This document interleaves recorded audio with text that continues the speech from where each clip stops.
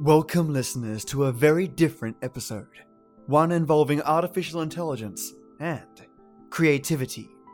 Today I get to bring you narratives created by the hand of a man and the brain of a machine. I bring you narratives created by artificial intelligence.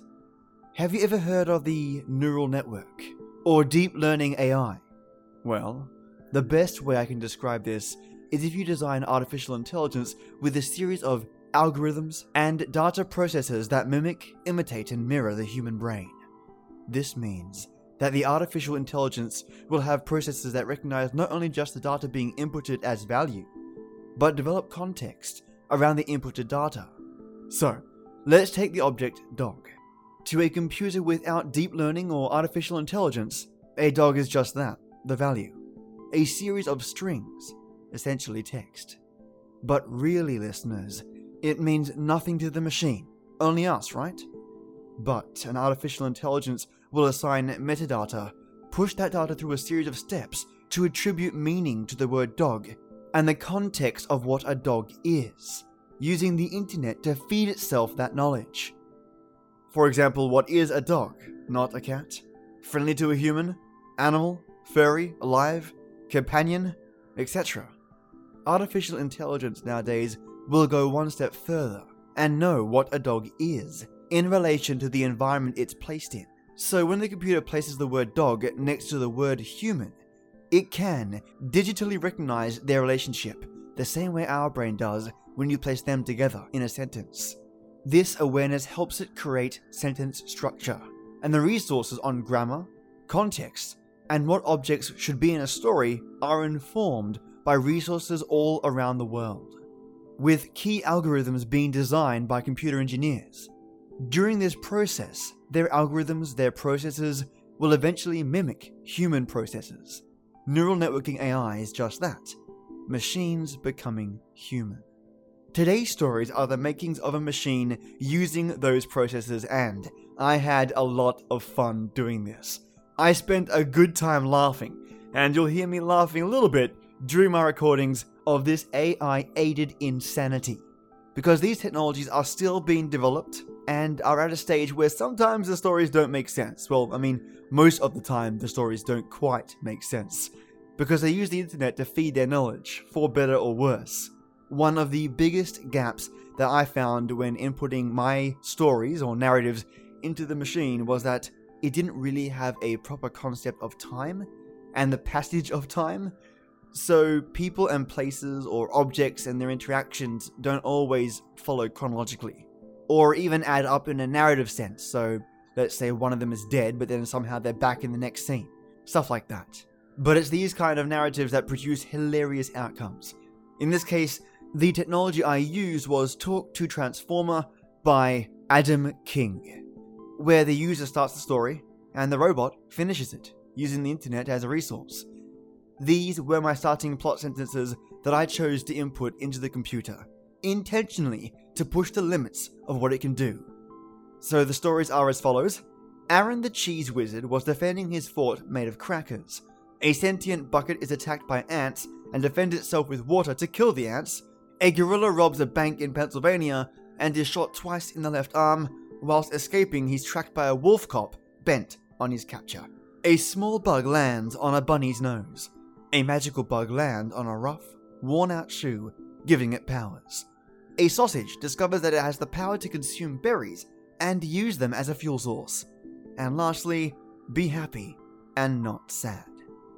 So yeah, I had some seriously wacky stories on my hands as a result, and I narrated this handful of stories for a fun experiment, wanting to share them with you all so you can have a taste of what it's like to hear stories straight from the perspective of a machine bound by hundreds and thousands of rules, in a creative narrative space where rules simply don't exist. Now, turn up the sound, plug into your PC, and experience some truly bizarre and out-of-this-world tales. The Cheese Wizard with a Fort of Crackers.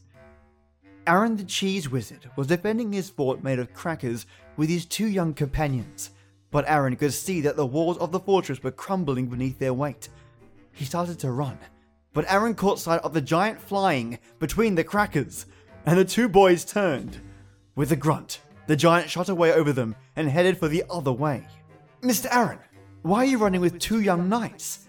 They're just going to get in the way," yelled one of the knights, but the others followed behind them.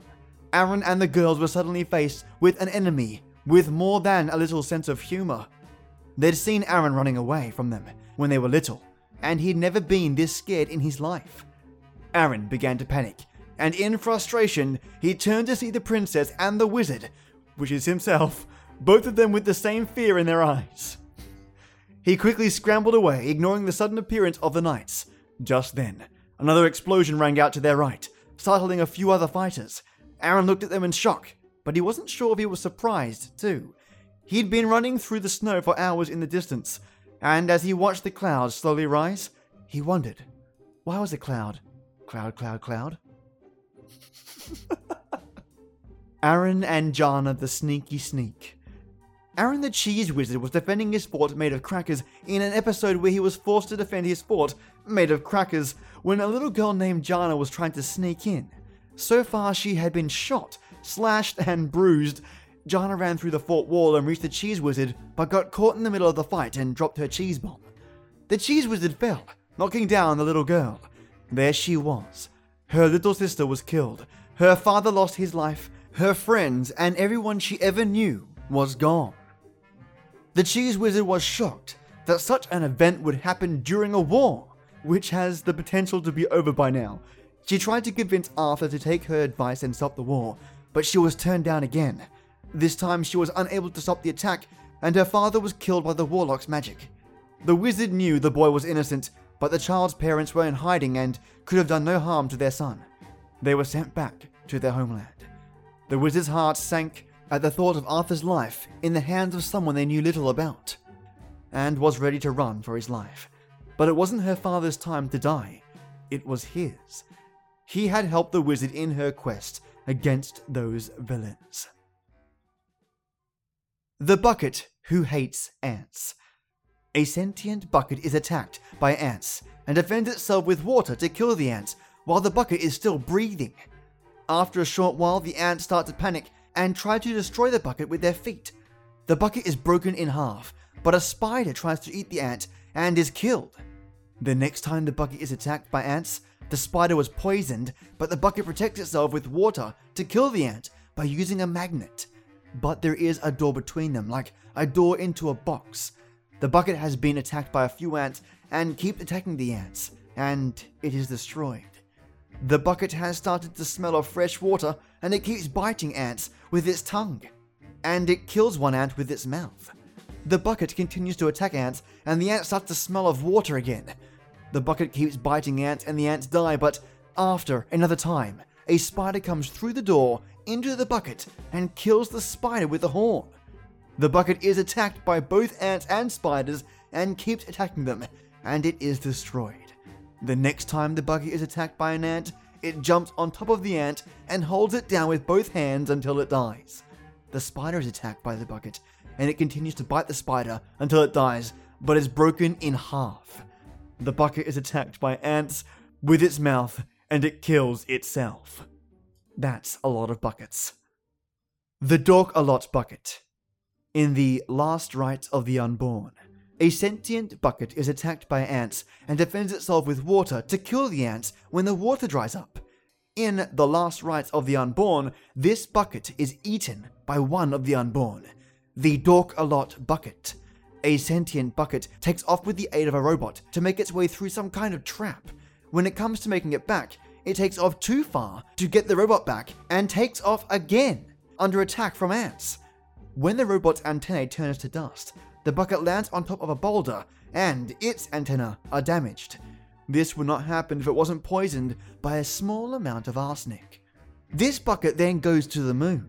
A small bucket on Mars will give out though when it's approached by a large one. The bucket that runs for its life is a smart bucket. The bucket that keeps coming back for more is a dumb bucket. During The Last Rites of the Unborn, a bucket on the other side of a river in The Last Rites of the Unborn returns in time to stop and escape at the lake to find and kill the thief who brought the bucket back to Earth. The bucket stops running for 5 seconds, then stops and starts coming back until it is almost dead by the time it makes it back. The bucket has run out of time. The gorilla robs a bank. A gorilla robs a bank in Pennsylvania and is shot twice in the left arm. Whilst escaping, he's tracked by a wolf cop bent on his capture. The gorilla kills him and then takes his gun. Another gorilla robs a bank in Kansas and is shot twice in the head. Then, a chase continues with a dog and a boy. The boy is injured but manages to stab the dog in the stomach and escape.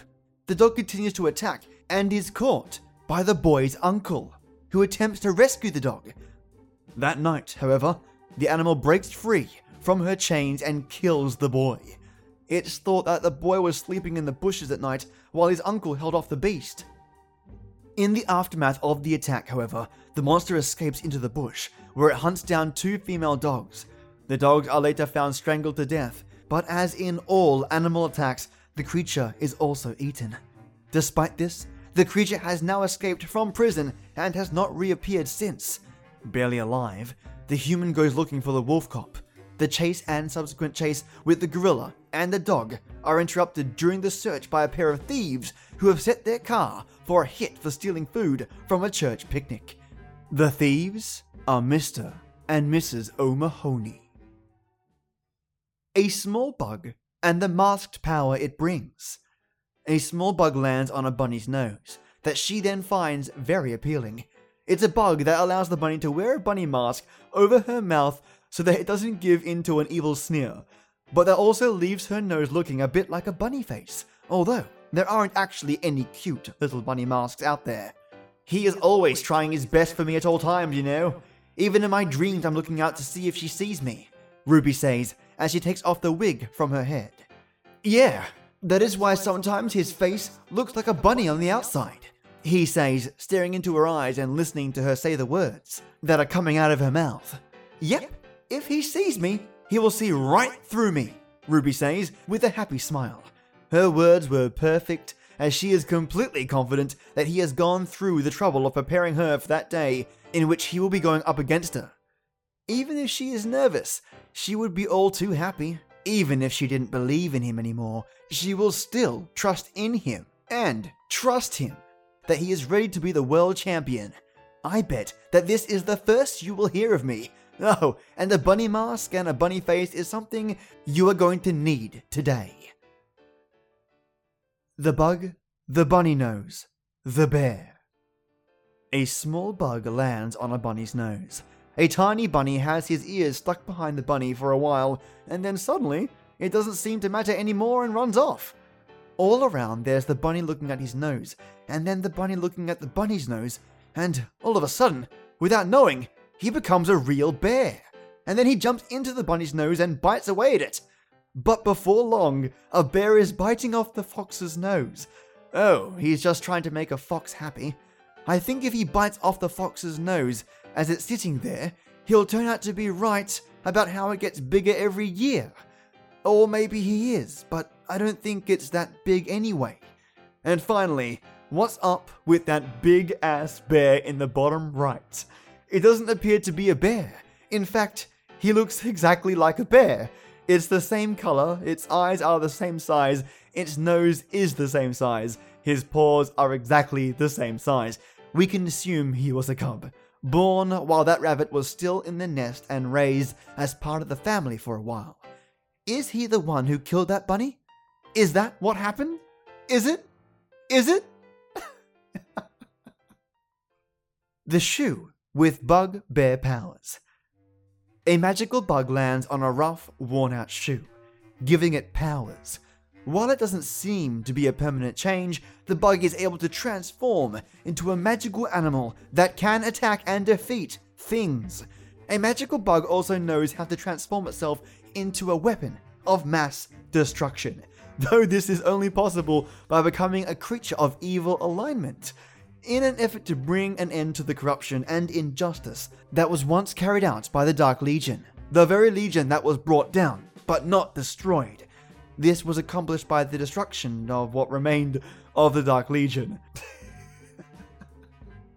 While the Legion was gone, the remnants of the Dark Legion began to return to do terrible things. This culminated with the destruction of many of the cities, farms, and even castles that once had been home to their forces. The Shadowlands, also known as the Shadowlands, is a part of the Greater Evil, and is located outside of Shadowfell. Its nature is far more sinister and demonic, as it is almost entirely covered with shadow, much like Shadowmere. This region has grown in value since the destruction and has been a focal point of activity for many Dark Legion cultists over the years, being one of the few places in the world where most Dark Legion cultists can legally be found. Some have even said that the Shadowlands will always remain that place where cultists are found. Mushroom's Revenge and the Forgotten Sausage. A sausage discovers that it has the power to consume berries and use them as fuel sources to the moon's wind turbine. But the moon does not care and uses the berries as raw materials with no return on any of these. Now, after the fruit finds itself in the hands of the moon-eating fungus, the farmer uses these to produce the most awesome kind of sausages they have ever seen, which is a mushroom cheese. Now, the fungus that eats the mushrooms is in charge to stop the mushroom cheese, which is what's killing them, and making the moon go crazy and eat everyone on the alien planet that's gone insane. It's time to face the mushroom, and in a bizarre way, the mushroom and the moon both get to eat their own hands, which leaves both as the last surviving members of their race. But the mushroom gets more than he bargained for. Now, after he's face to face with the mushroom, he learns his true power and is able to defeat the mushroom cheese by using magic. But the evil being in charge turned on the farmer, destroying all of the humans and destroying the moon. And while they're about to fall from time and space, a huge explosion destroys the moon before their very eyes. And so ends this epic movie, which is a real treat for movie buffs, but also really hard to follow with a newbie. The frog that forgot how to use his legs will eventually get in a fight with the main character of his story. It sounds like you're going to have some fun with this one. The frog, after discovering an old newspaper clipping, learned about an important event that occurred in the past. If you've ever had issues with the paperclip, i.e. your parents, your friends, your dog, etc., then you know all about it. What if in the future, that same child's old newspaper clipping was the only thing he had? What if he was able to read the newspaper? What if it wasn't even written by the frog?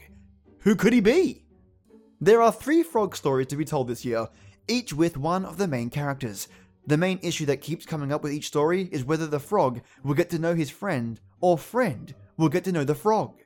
On top of some great story possibilities, there will be a wide variety of scenarios, each of which you could choose from. The main plot revolves on a frog getting to know his frog friend. He finds out some of the important people from his past, and when you've finished one story, the third will come along.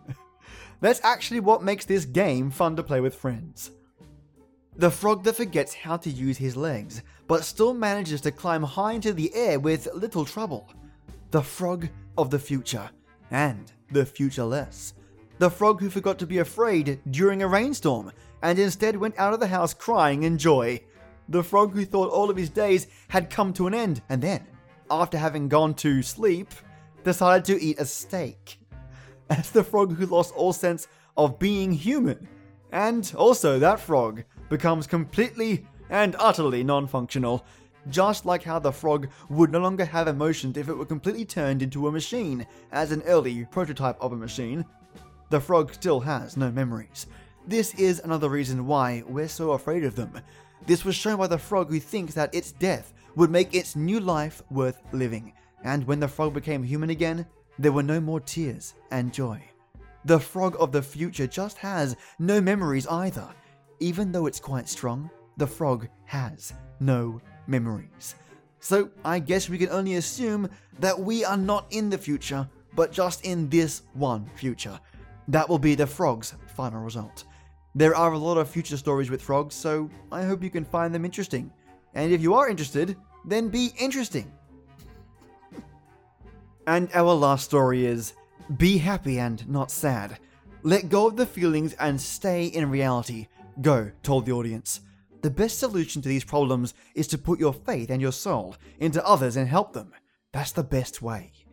When I started the journey, no one did that, and I was lucky because many people were inspired, the founder said. The message was repeated over and over again at the conference, which featured talks by several well-known leaders and personalities from the Technology Center. At the center was Go, who is the second largest shareholder in Flipkart. The founder said that for him, the greatest challenge was to give back to society as a whole, which is why he's been investing in social enterprise. His biggest challenge is not having money or having the skills, but to use what he's learned to give back, he said. Go has come from an affluent family in Mumbai working-class neighborhoods to start Flipkart. When other young men in the same age bracket were in the same position, he went to IT college, but left when his dream to make it big in the industry was lost. I thought, why am I living a life of ease in my mind? My time was not valuable, or my money was not important, or I am not used to success.